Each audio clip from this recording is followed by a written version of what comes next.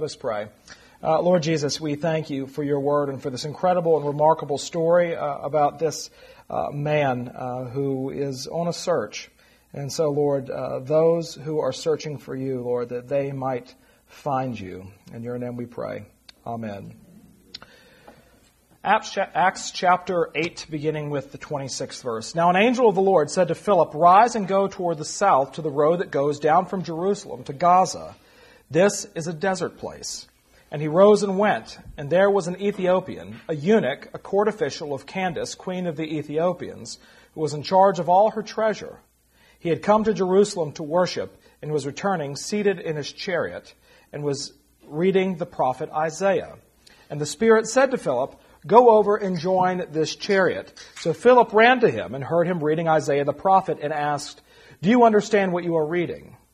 And he said, "How can I, unless someone guides me?" And he invited Philip to come up and sit with him.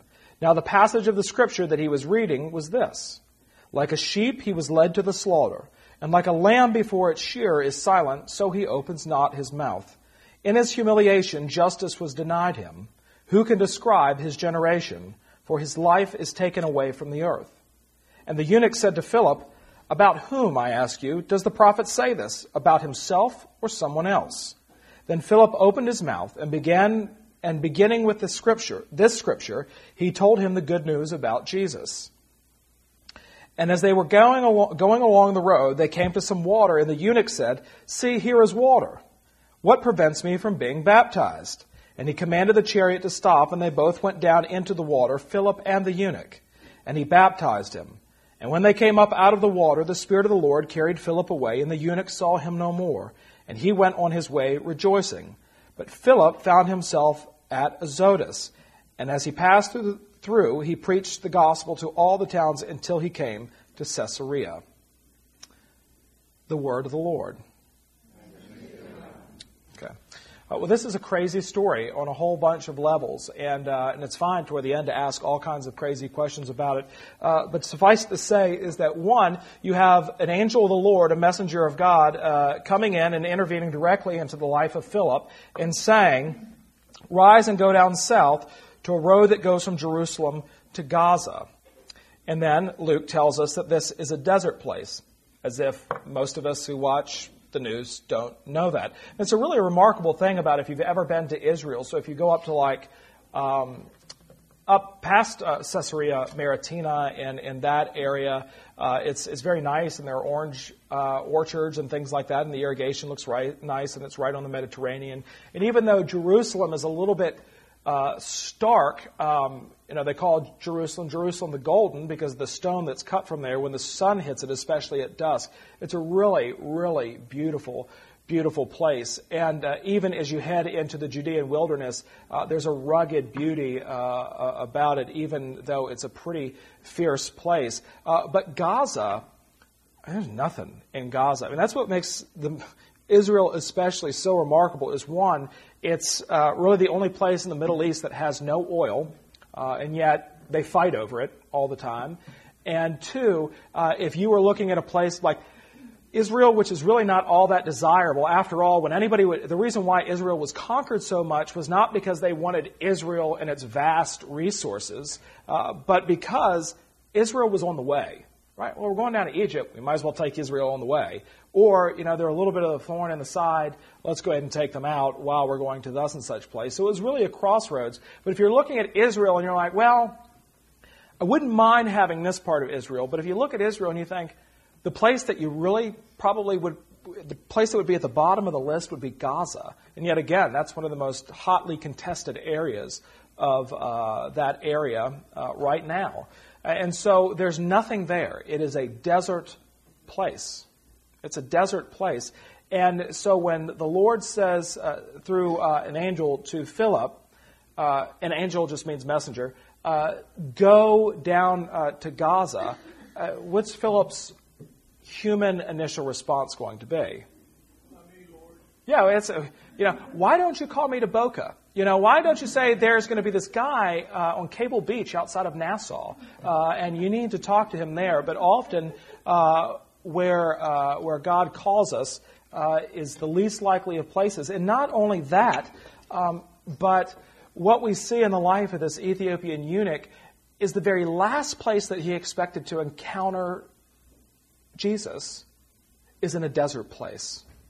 Now, I spend most of my life avoiding desert places. I mean, however you want to look at that in your own life. But most of us don't look forward to those places in our lives where we think, I just can't wait to get to this place in my life that is deserted, that is a desert place, that is stark, that is uncomfortable. None of us look forward to those places, and yet what we find in Scripture time and time again is that those are the places where the Lord tends to show up.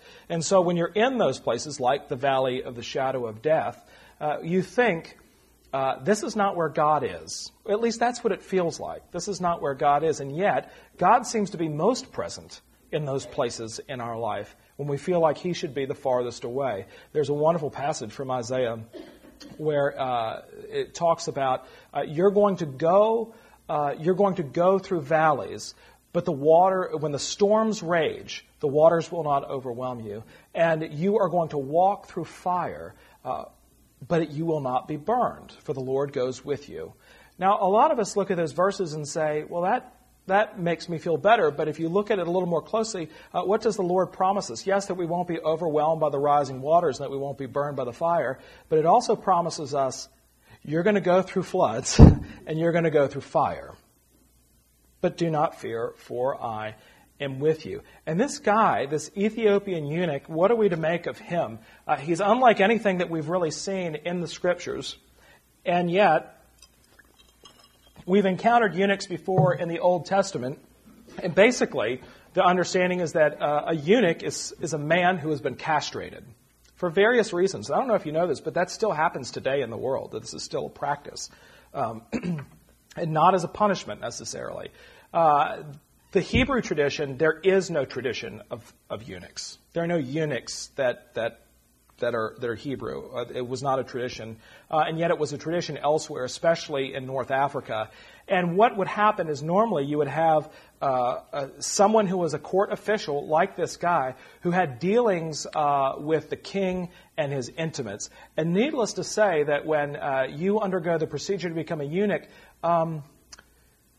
you're not as driven to do certain things, and so especially if you're interacting with the king's harem or whoever it might be with a wife, you don't feel so bad that a eunuch is driving your wife around. Like, you don't have to worry about that. And so that was the case. And yet, also in the Old Testament, we do find instances where the word eunuch is used for somebody who is not a traditional eunuch. So, for instance, Potiphar. Remember Joseph and his dreams, and remember Potiphar's wife. Man, she was something. Go read that. Not to your kids at night, but go ahead and just go and read that yourself. But Potiphar's wife was something. And so Potiphar had a wife. And so that's not the traditional understanding of what a eunuch is. And indeed, the word that is often translated in the Old Testament as eunuch is a word, who would have thought we got so heady this morning? But it's a word that simply means court official. But let's just take it at face value and say that this is a guy who has undergone the procedure in order to become a eunuch. Okay. So there he is. He's in charge. He's the secretary of the treasury for the queen of the Ethiopians. So we know, or we can at least presume, that he is technically a eunuch, that he is African. He's black. He's a black guy. And yet he's going to Jerusalem to do what? Worship. Well, what's that all about? Well, in Deuteronomy, eunuchs were not allowed to enter into the temple complex. They were not. And then there were two groups, so we know that he's gone up there to worship, so that actually throws some confusion in there to say, okay, so wait a minute, maybe this guy is not your traditional eunuch because he's going up to Jerusalem to worship, then maybe that just means court official. Honestly, that it doesn't necessarily make that much of a difference, but we know that he's one of two things. He's either a proselyte or he's a God-fearer, which we hear a lot about in the New Testament. Proselytes were Gentiles, non-Jews, who converted to Judaism. Not just in heart, but physically as well. There's a whole group of people called God-fearers, and they were really into what Judaism taught, but they really didn't want to go through the ritual procedures in order to become an official Jew. And not to be too graphic, but the issue was they didn't want to undergo circumcision because especially in the Greek world, they were like us. They went to the gym every single day. And they exercised without clothes on. And so there you are, and they're like, well, Shalom. You've converted. Mazel tov. So it's, these God-fearers were Jews, but they didn't follow, they were Jewish in their understanding, or at least in their religion, that part of their life, but they weren't following the law. I mean, they might have followed dietary laws, but they weren't willing to go all the way with it. So this eunuch is falling in one of those two categories. He's either a proselyte or a God-fearer. But either way, there's something in his life that compels him to go to Jerusalem, right? From a long way away. Right? So the kingdom of Ethiopia was Ethiopia, what is now Sudan, and actually extended even up into the upper Nile, which is actually one of two rivers that predominantly flow north in the world. What's the other one? No, the Shenandoah River. That's not fair because I grew up there. So anyway, so Roanoke, Virginia, is the upper valley, and then Winchester is the low. Anyway, dork alert. So this guy is a long way away, and he's traveling by chariot, which is not really all that comfortable. And something we don't know, and I don't want to read something that's not there, but clearly this is not on the heels of any sort of holy day, but something is moving him to go and worship in Jerusalem. I don't know if he's dealing with some sort of issue in his own life, and a friend is like, you know what, maybe you need to go see this guy. Go see this guy. And he goes and sees the guy. Well, that's not working. And we've all been there where in our life where we just want to get away. We've gone on some sort of pilgrimage. Remember Eat, Pray, Love? Remember that book? Where Julia Roberts in the movie went all over the world, ate her way through Italy and still looked amazing. And then the miracle of modern medicine. And then went to Tibet in order to pray, and then found love in Southeast Asia. And all of us, even though we haven't, someone's like, well, that's kind of what I need to do. So I said, you'll feel okay in life if you're able to eat your way through Italy, hang out in Tibet, and have a romance in Southeast Asia. I'm pretty sure all of us would be doing okay if we had the opportunity to do that. But for some of us, there is this notion of like, I just need to get away. In fact, in my own life, I pretty much need an hour a day just to kind of block it out. I was so excited. Wednesday afternoon, kids are home from school. We had all this great family time. And then Friday morning, I got to get out of here. I'm kitted out, right? I need some time away in order to just process and figure out what's going on and take some inventory in my life. And for some of us, it actually is a journey. You've got to go somewhere. You've got to go off and do it. And your heart is going to be restless until you do that. And so something propels this guy who's dealing with, I don't know what. It's not as if he says, I've got some vacation coming to me. I'll just go up to Jerusalem. And he goes up to Jerusalem to worship. And on the way back, he's reading from Isaiah. And not just from Isaiah, but from a very specific passage from Isaiah. Like a sheep he was led to the slaughter, and like a lamb before its shearers is silent, so he opens not his mouth. In his humiliation, justice was denied him. Who can describe his generation? For his life is taken away from the earth. Now, the reason why Philip knows this is because it was the tradition. It was to read it aloud. You didn't read it to yourself. You read from the scroll aloud. And Philip is walking alongside of him, which a little bit awkward. Because where are they? Right? If you're walking down, 20th Street and somebody's walking a couple feet behind you, you don't think anything of it. But if you're walking down 20th Street at 2 in the morning and someone's walking a couple feet behind you, what do you think? Creepy. Right? This is creepy. And so the chariot's not hauling the mail. It's not going very fast. In fact, it's probably more of a walk. So Philip, to make it more awkward, he's following, but he's probably got to walk a little bit faster than he normally would in order to keep up. And you're in the middle of nowhere. And so if I were the Ethiopian, I'd crack the whip. I'm getting out of here. Next stop, Cairo, or however he cut over. And yet, he doesn't. He's so immersed in what he's reading, it's as if he doesn't even notice Philip. And so Philip ran over to him and heard him reading Isaiah. it's Philip who says, "Hey, do you understand what you're reading?" And the eunuch sort of look, and there's this guy asking him the question, and he's so taken back that he gives a very honest answer. He says, "Well, how can I unless somebody guides me? How can I understand what the prophet is saying unless someone tells me?" Now, what he's reading from Isaiah is the suffering servant passages, which talk about Jesus. Something's going on in the eunuch's life that propels him to go all the way to Jerusalem for worship. And as he's leaving Jerusalem in the most desolate place, he's reading from the passage from Isaiah, which leads us to believe it didn't work. Whatever it was that he went seeking in Jerusalem, there's still a part of him that says, I still don't feel right. The question is still unanswered. I don't know, in the words of Craig Smalley, if it's going to be okay. And so he's going to a passage of Scripture that talks about the one who will deliver the people from their sins. Like a lamb led to the slaughter, he mentions not a word. Though your sins be like scarlet, he will make them as white as wool. Right? Is there one who is going to be able to take my life and make it right? Doesn't mean that I'm not going to struggle, but is there somebody who can actually deal with the guilt and the longing and even sometimes the aimlessness in our lives? Looking at this guy in his own life, I mean, the eunuch thing aside, Secretary of the Treasury for a pretty significant kingdom. Right? That's something that you would like to say about your own kids. That's something that you'd like to say. It's a good job. Right? After he gets out of there, he can go into the public sector and lobby the Ethiopian parliament. I don't know. Whatever it is. He'll probably be on a paid board somewhere.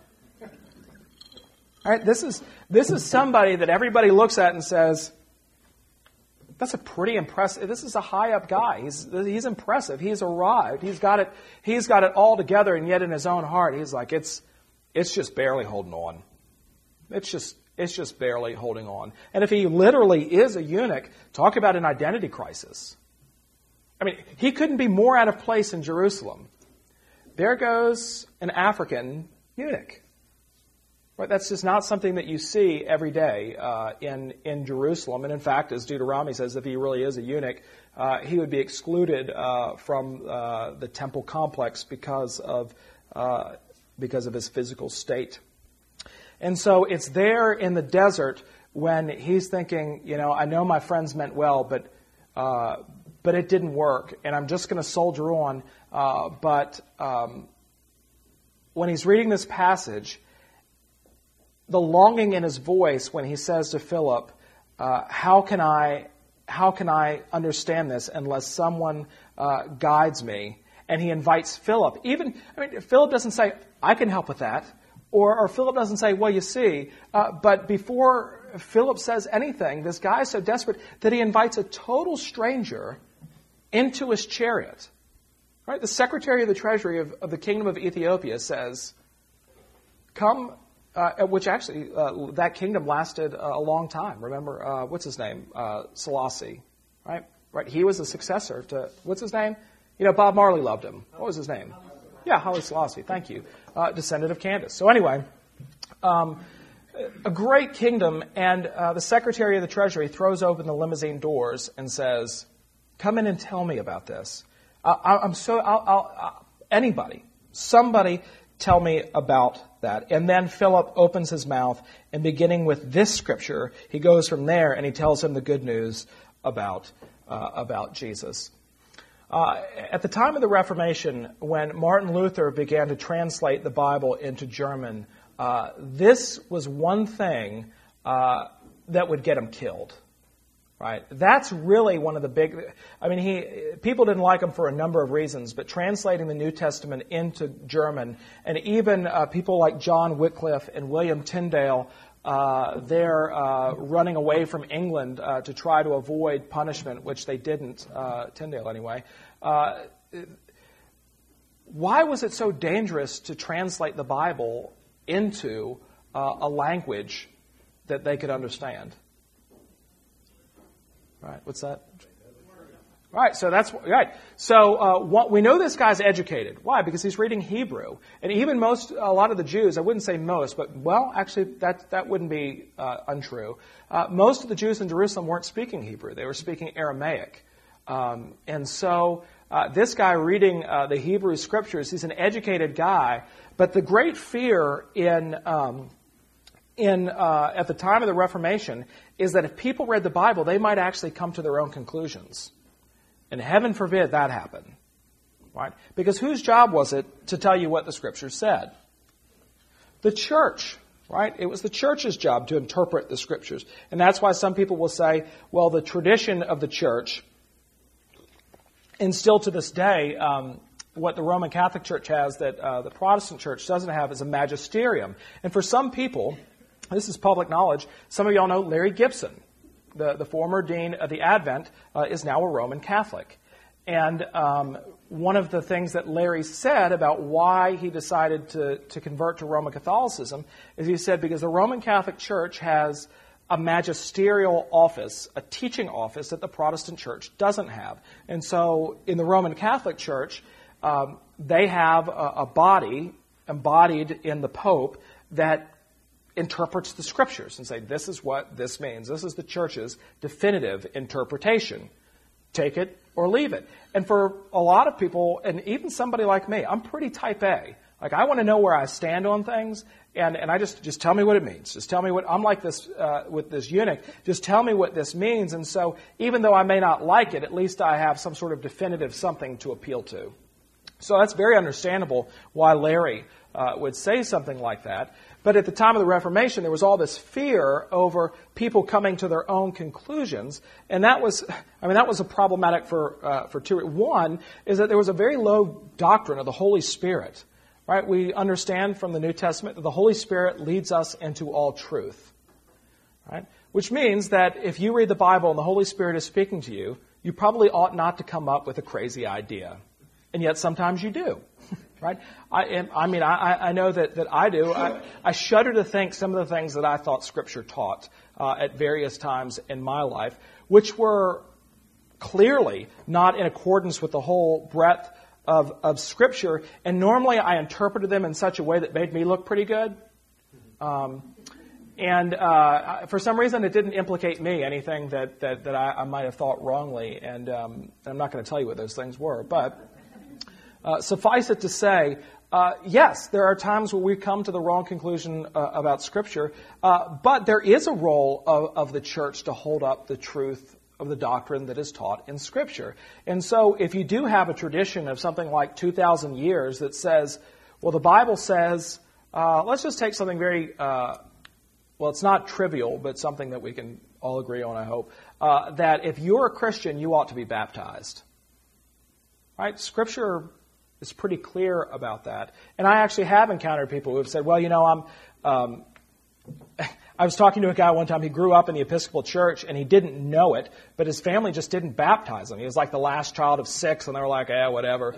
And he was confused because his initials were still in the family christening gown. He goes, but you never used it for me. I'm like, well, I know, but we just did it. He'd never been baptized, and I said, well, you really ought to be baptized. He goes, I'm too old for that. And I just started laughing about it. And I can understand why, because we had somebody an adult who wanted to be baptized. And I thought this would be awesome to have them on All Saints Sunday to be baptized in the midst of the congregation, an adult believer, taking the vows for themselves. And this person said, I feel a little bit uncomfortable about that. And I said, you shouldn't be embarrassed. Let the redeemed of the Lord say so. And then they said, well, who's going to carry me down the aisle and show? And I realized how right they were. I was like, okay, after the service, we'll do a little 12:15 thing. We're all geared toward infant baptism, which is a right thing to do. But very few of us would say you ought not to be baptized, and yet there are people in the church who say, I'm either too old for that, or, it doesn't make any difference at this point, even though Scripture commands it. So, yes, we do get off track and we go astray on certain issues, and it is the church's job to bring them back into line and say, in obedience to the Lord Jesus Christ, you need to be baptized. You need to be baptized. In fact, we've just added something, if you've ever looked at the front of the purple sheet, which is crazy. It's just so dense and trying to find stuff. And one of the things that we have in there is it says, all baptized Christians are warmly invited to come forward and receive communion. And I realized, well, why don't we put, and we now have it there next to it, it says, if you've never been baptized, but you desire to be baptized, please see one of the clergy immediately following the service. And I've actually done that where someone says, I've actually never been baptized. I've actually taken them and said, let's do it now. Like, but what about, I was like, you don't need to order pedophores. Let's go. Let's make this happen. Let's go. I'll buy you lunch next week. Let's do it. You don't need to have this big to-do. I mean, you have witnesses, but, here, Philip and the Ethiopian eunuch, here he is. There's enough water. And the funny thing is, like, Philip is, I don't know whether he's being a chicken or what, and I know the feeling, because there are times when you're in a conversation with someone, especially if you're talking about Jesus, where you want to close the deal, you want to push it home and sort of say, okay, now it's in your lap. What are you going to do? But there's always a hesitate, not always, but with me, there's this hesitation toward the end. And Philip doesn't have to do it, because it's the Ethiopian eunuch in the middle of the desert who finds a little bit of water and says, is that enough? Philip, yeah, okay. And so they go and baptize. The other thing about it, too, is that, our hearts are not the ones that lead us into all truth. It's the Holy Spirit that leads us into all truth. It's He who's guiding us along the way. And so it's right that Philip preaches to this guy and talks to him about Jesus and declares who He is. Because as Jesus has said in John's Gospel, flesh and blood has not revealed this to you. You didn't come up with this on your own. It's an intervention from, and we talked about that, I guess, 2 weeks ago, where God has intervened directly into the life of the believer and opened their eyes to faith in Jesus Christ. But the means by which that faith is confirmed is through the proclamation of the gospel. Somebody or something has declared to them, right? God has clearly been working in this guy's heart where he's looking for an answer. Who will rescue me from this body of death? He can't find it. He can't find it. He's gone up to Jerusalem and the sacrifices have been made. Even if he's not even allowed in the temple courts, there's still the Day of Atonement, the holiest day in Judaism, where the sins of the nation are laid upon the scapegoat and the blood is shed in they go into the Holy of Holies and sprinkle it over the mercy seat there at the Ark of the Covenant. And even in the midst of all that, the guy's like, it's just not cutting it. There's why do I still feel so dirty? Why does it feel like I'm not clean? And so it's right for Philip to jump up into the chariot and to open up the scriptures to this guy, and not in a manipulative way, but simply walks him through. These are pointing to Jesus Christ, who has come and has dwelt among us and has died for you and has been raised from the dead for you so that you might live. And like that, he's ready to go. Right? Okay, I need to get baptized. And he goes on his way rejoicing. I imagine the chariot went just a little bit faster on the way home as he comes back to Ethiopia. And he says, it worked. Jerusalem was great. Jerusalem was not great. But there I was in the middle of the desert, and this guy sort of shows up and then gets Star Trekked out. As he goes. Now, when let's just stop there. Because I know this is one of those things where even when I read it, I'm just thinking, I wish Luke had left that out, right? I just wish Luke, because I'm a product of the Enlightenment, and I believe in rational thought, and stuff doesn't happen like this. And yet, what you find is that God, especially in the early church, and there are moments in the life of the church where God basically suspends all rules of nature for the sake of the church. He goes out of his way to do those things which are unbelievable in order to show who he is and to draw people to faith in him. Now, in the day and age that we live in, we're much more skeptical of all of this stuff, but I'm always struck by the stories that I hear from missionaries in far-off places that talk about crazy things happening. And I mean real, like crazy with a K, like just real crazy. And crazy things happening and God manifesting himself in a very powerful way, whether it's Even in the midst of the Ebola crisis, one of the things that they were talking about were there were a couple people who were in the coffin, nailed and ready to be raised from the dead, and all of a sudden they hear, hello? Right, people being raised, man, talk about nightmares, terrible thing. But people being raised from the dead in which science just says, we don't have an answer for this, right? This is outside the scope of what normally and rightly happens, but God has intervened in such a crazy way that this is what's going on. And it may be that God has intervened in your life in such a way that, it's one of my favorite jokes about the guy who pulls into the parking lot on Black Friday and can't find a spot, and he says, Lord, please provide a spot for me. And at just that moment, someone pulls out close to the store, and he says, never mind, Lord, and he pulls in. I feel like we live in, how often, where we're praying to God for a miracle, especially as it pertains to our loved ones concerning a health issue, and it happens, and we're grateful for the Lord, but there's always a part of us that wants to attribute it towards something, we still want the answer behind it, like, okay, why did they get better, or what's going on, and then we kind of go on our merry way. I've told you about my own story of, Lauren was 7 months pregnant with our first child, and I was in my 20s, and I was diagnosed with melanoma, and it was a real quick thing, and it wasn't, of course, Lauren being pregnant, and our first child, of course, she's thinking, great, you're going to die. It's going to metastasize, you're going to die, and you're going to leave me here. And, being in my 20s, I thought, no, until they put me in the operating room, and I'm like, maybe. After that, I was fine, and I have been fine. But I thought I was so grateful to God and realized, a better steward of my body in some ways. I'd go to the beach and I'd look like the Gordon fisherman. I'd have the hat on and, sunblock plus a shirt and all those things. And then I'm the only person over 6 that has those swim shirts on at the beach. And, Daddy, why is that man so white? So all those things. But you know what? It was like less than a year after I'd had all that stuff going on where I was like out on the beach and like the shirt was off and nothing happened. Like nothing happened.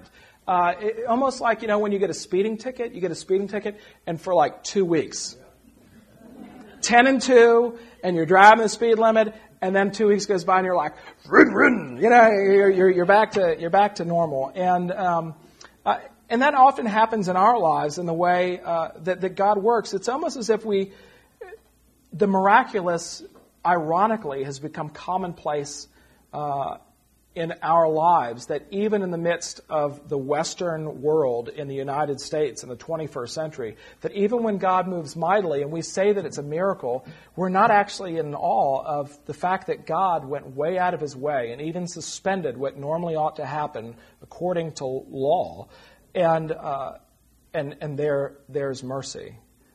There's mercy. And that's a remarkable thing. So we may not see necessarily the dead raised or people teleported off, and yet God is still just as living and active today as he was then, and is still able to do that. He's the God of the universe. Why couldn't he, and why shouldn't he? And so Philip gets taken away after he is baptized, after he's preached to this guy and he's baptized this guy, and then he actually does go to a pretty nice place up on the Mediterranean coast until he goes up to Caesarea, which is actually very lovely.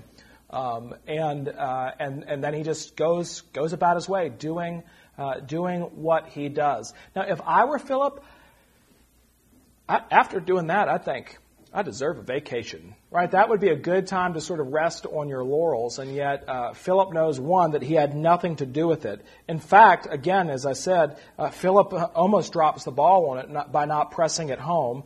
Two, all he did was sort of show up, and he was there and explained to God used him to declare to this eunuch what God had done for him in Jesus Christ, and then he's teleported off. And so Philip has no choice but to simply be faithful.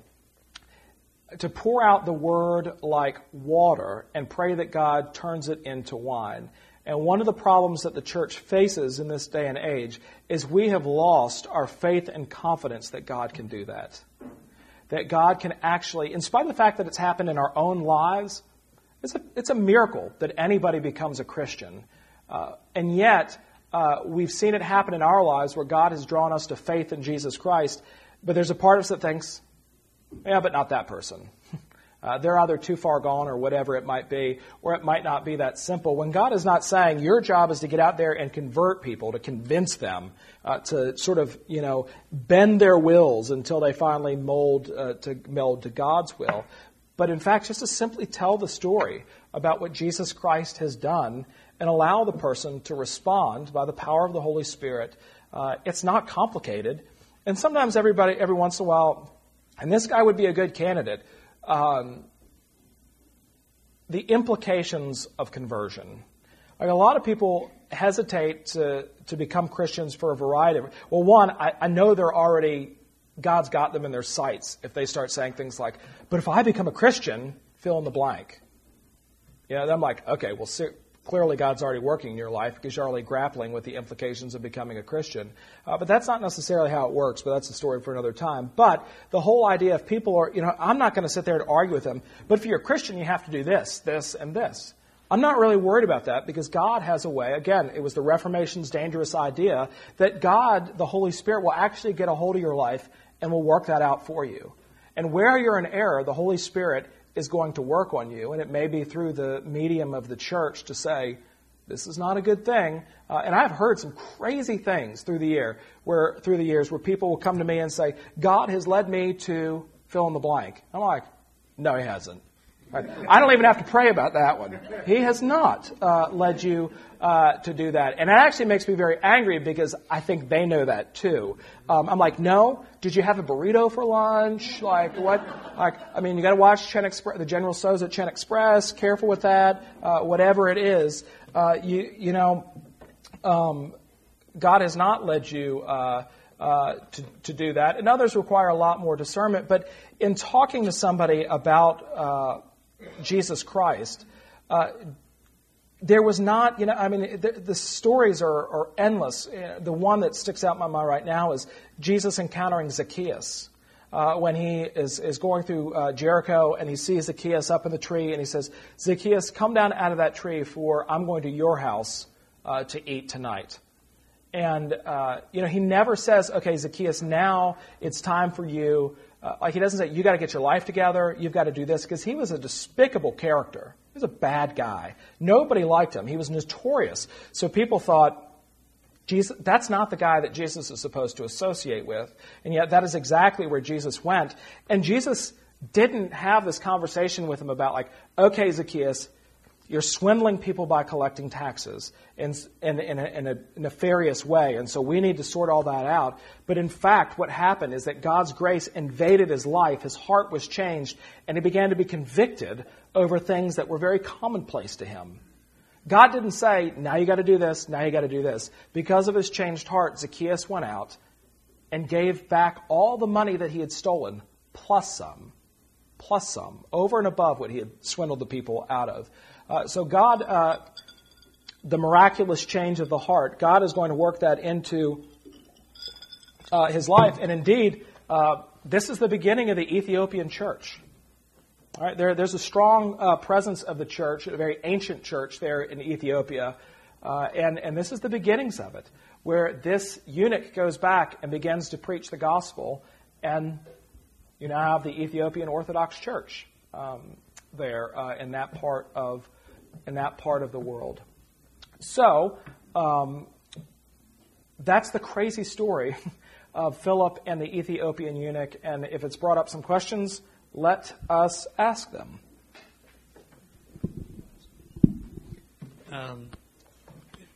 Wasn't it kind of unusual that this guy would be running around with a set of scrolls outside the temple or synagogue?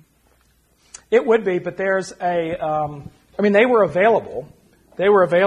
And this guy being of stature in his own kingdom, if anybody would have them, it would be a guy like this.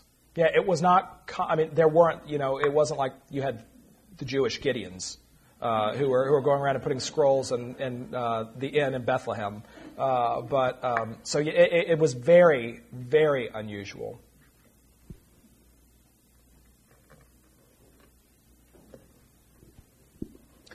I do want to say, I can't believe people aren't asking this question. But anyway, I'll pray for you. Just kidding. No, I'm not kidding. I do pray for you, but not about this. But one of the things that I would say about this passage is this passage screams that Jesus is for everybody. Jesus is for everybody. I mean, can you think of a crazier category of person than, hi, I'm the Secretary of Treasury in the Ethiopian kingdom. I'm black, and I'm a eunuch. Right? That's a crazy passport to life, and yet God's transformed this guy's life, and it really is emblematic of the fact that the doors of God's grace are thrown open wide, and nobody is beyond the reach of. It would be. If somebody like this walked into any church. We would all be sort of taken aback, I think, and yet this is who God uses to establish the Ethiopian church. I guess I'm struck like Stephen and Paul have to go over the whole story again. The story hasn't changed. The good news has always been there, but we need someone to interpret it for us, whether that's a person or the Holy Spirit. Yeah, that's another, very rarely, talk about being served up something on a gold platter. There's a guy reading a Bible in a chariot who's asking questions. Ding, ding, ding. But you know what, today, people are still asking a ton of questions about life and, am I going to be okay, as Craig asked in his sermon. But also, I don't know. I still feel like that there are a lot of people searching for answers in life and meaning, and we see that through everything from midlife crises to someone who's well established in their business and has a lovely, wonderful family, and yet still feels like they're right on the edge. That they're right on the edge.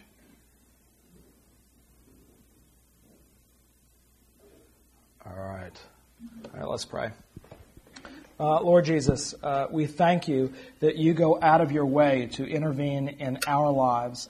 And so, Lord, we pray that we would put our hope and trust in you, whether there is confusion, that your Holy Spirit would enter in, and indeed we would know what something means, that the truth would become so clear in our hearts and our minds that we might be able to discern it.